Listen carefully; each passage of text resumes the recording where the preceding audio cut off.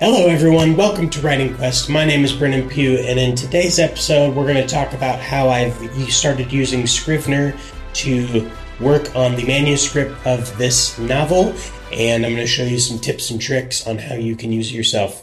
Huzzah!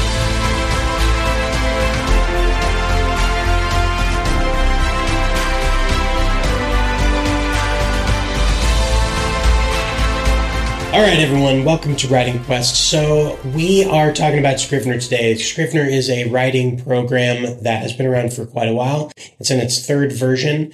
I started out when I first started writing using this program. I moved away from it, started using Ulysses for a while, and then I started using Notion. So I'm back to Scrivener, and I'm going to give you a couple reasons why that is, while also kind of showing you a little bit about how it works. Ulysses is a great program. I loved using Ulysses. Part of the reason I'm not wanting to use it really anymore is, one, it's a subscription base, so you have to pay like $5 a month every month, and I just didn't want to do that anymore. I did like that I could have all of my manuscripts for all of my writing in one spot, and you could have it all open. I do like that. However, sometimes that's a little overwhelming because you have access to all of it at the same time. So sometimes it's nice to only have access to some of it.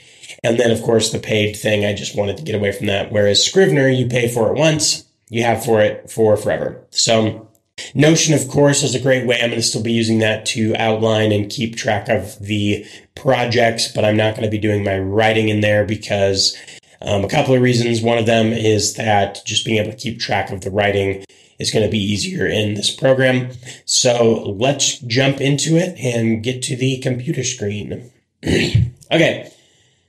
So this is the main screen for Scrivener. Now you can only have one thing open at once. So if you opened up a different manuscript, it would be a whole other screen. So in this, I've got Legends of the Scaredoth, Part 1 of Wolves and Wizards, and this is our manuscript.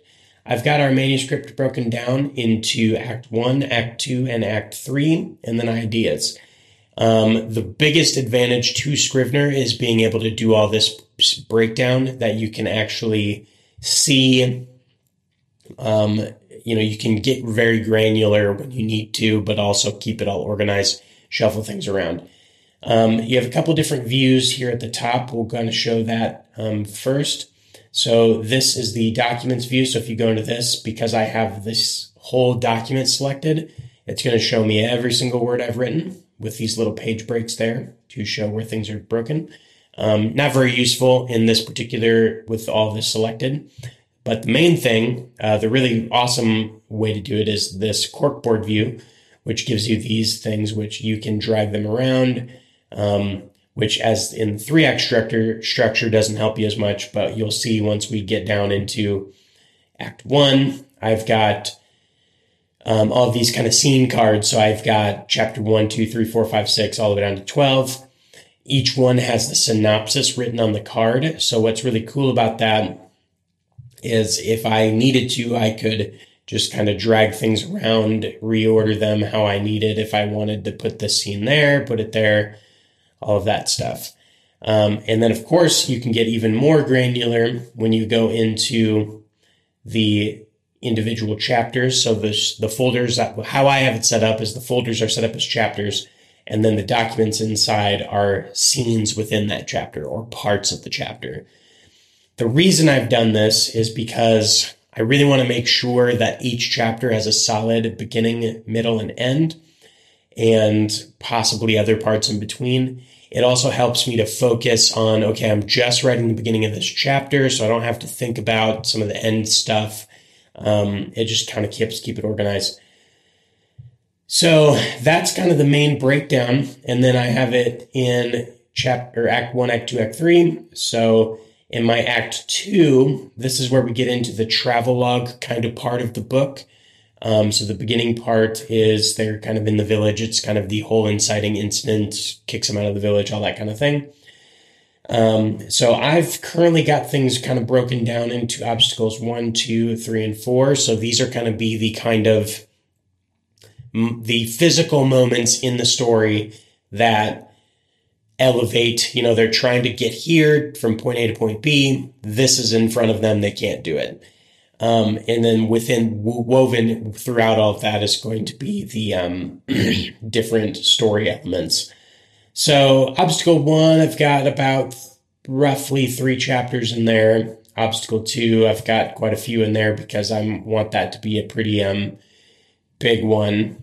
And then, of course, I've got some other things here. What I just really like that I can break it down. And then, of course, you can always, if I'm done with Act 1, I'm only working on Act 2, I can only have that open. And of course, if you go into each one of these obstacles, you can rearrange the chapters in that way. And then, of course, each chapter I'll eventually have a beginning, middle, and end. I just really like how granular you can get to things. And then when you get to Act 3, I've got a standard, I kind of went with a standard number of chapters. And so I've got those broken up by percentages. So that'll kind of adjust as we go. This is the main reason why I've switched back over to Scrivener, because you can break it down like this so easily. And then, of course, there is ideas where I've just have a couple of the older things I've written that maybe I'll come back to and bring back, but not quite there yet. Some of the other fun features of Scrivener that I really like is, so in each one of these, you can do a snapshot. So I say I've written this. This is the very beginning little history of the high people that I've written. If I go over here and click that button, this is where I can keep all my snapshots. Now, why do we want to do this? Well, it's basically just versions. So if I'm going to rewrite this, what I will do is I will click a snapshot, which adds a snapshot here. So first draft, untitled, I'll title it, has the date. I can keep taking snapshots as I do revisions. And so I can always go back to what I'd previously written, so you never lose anything.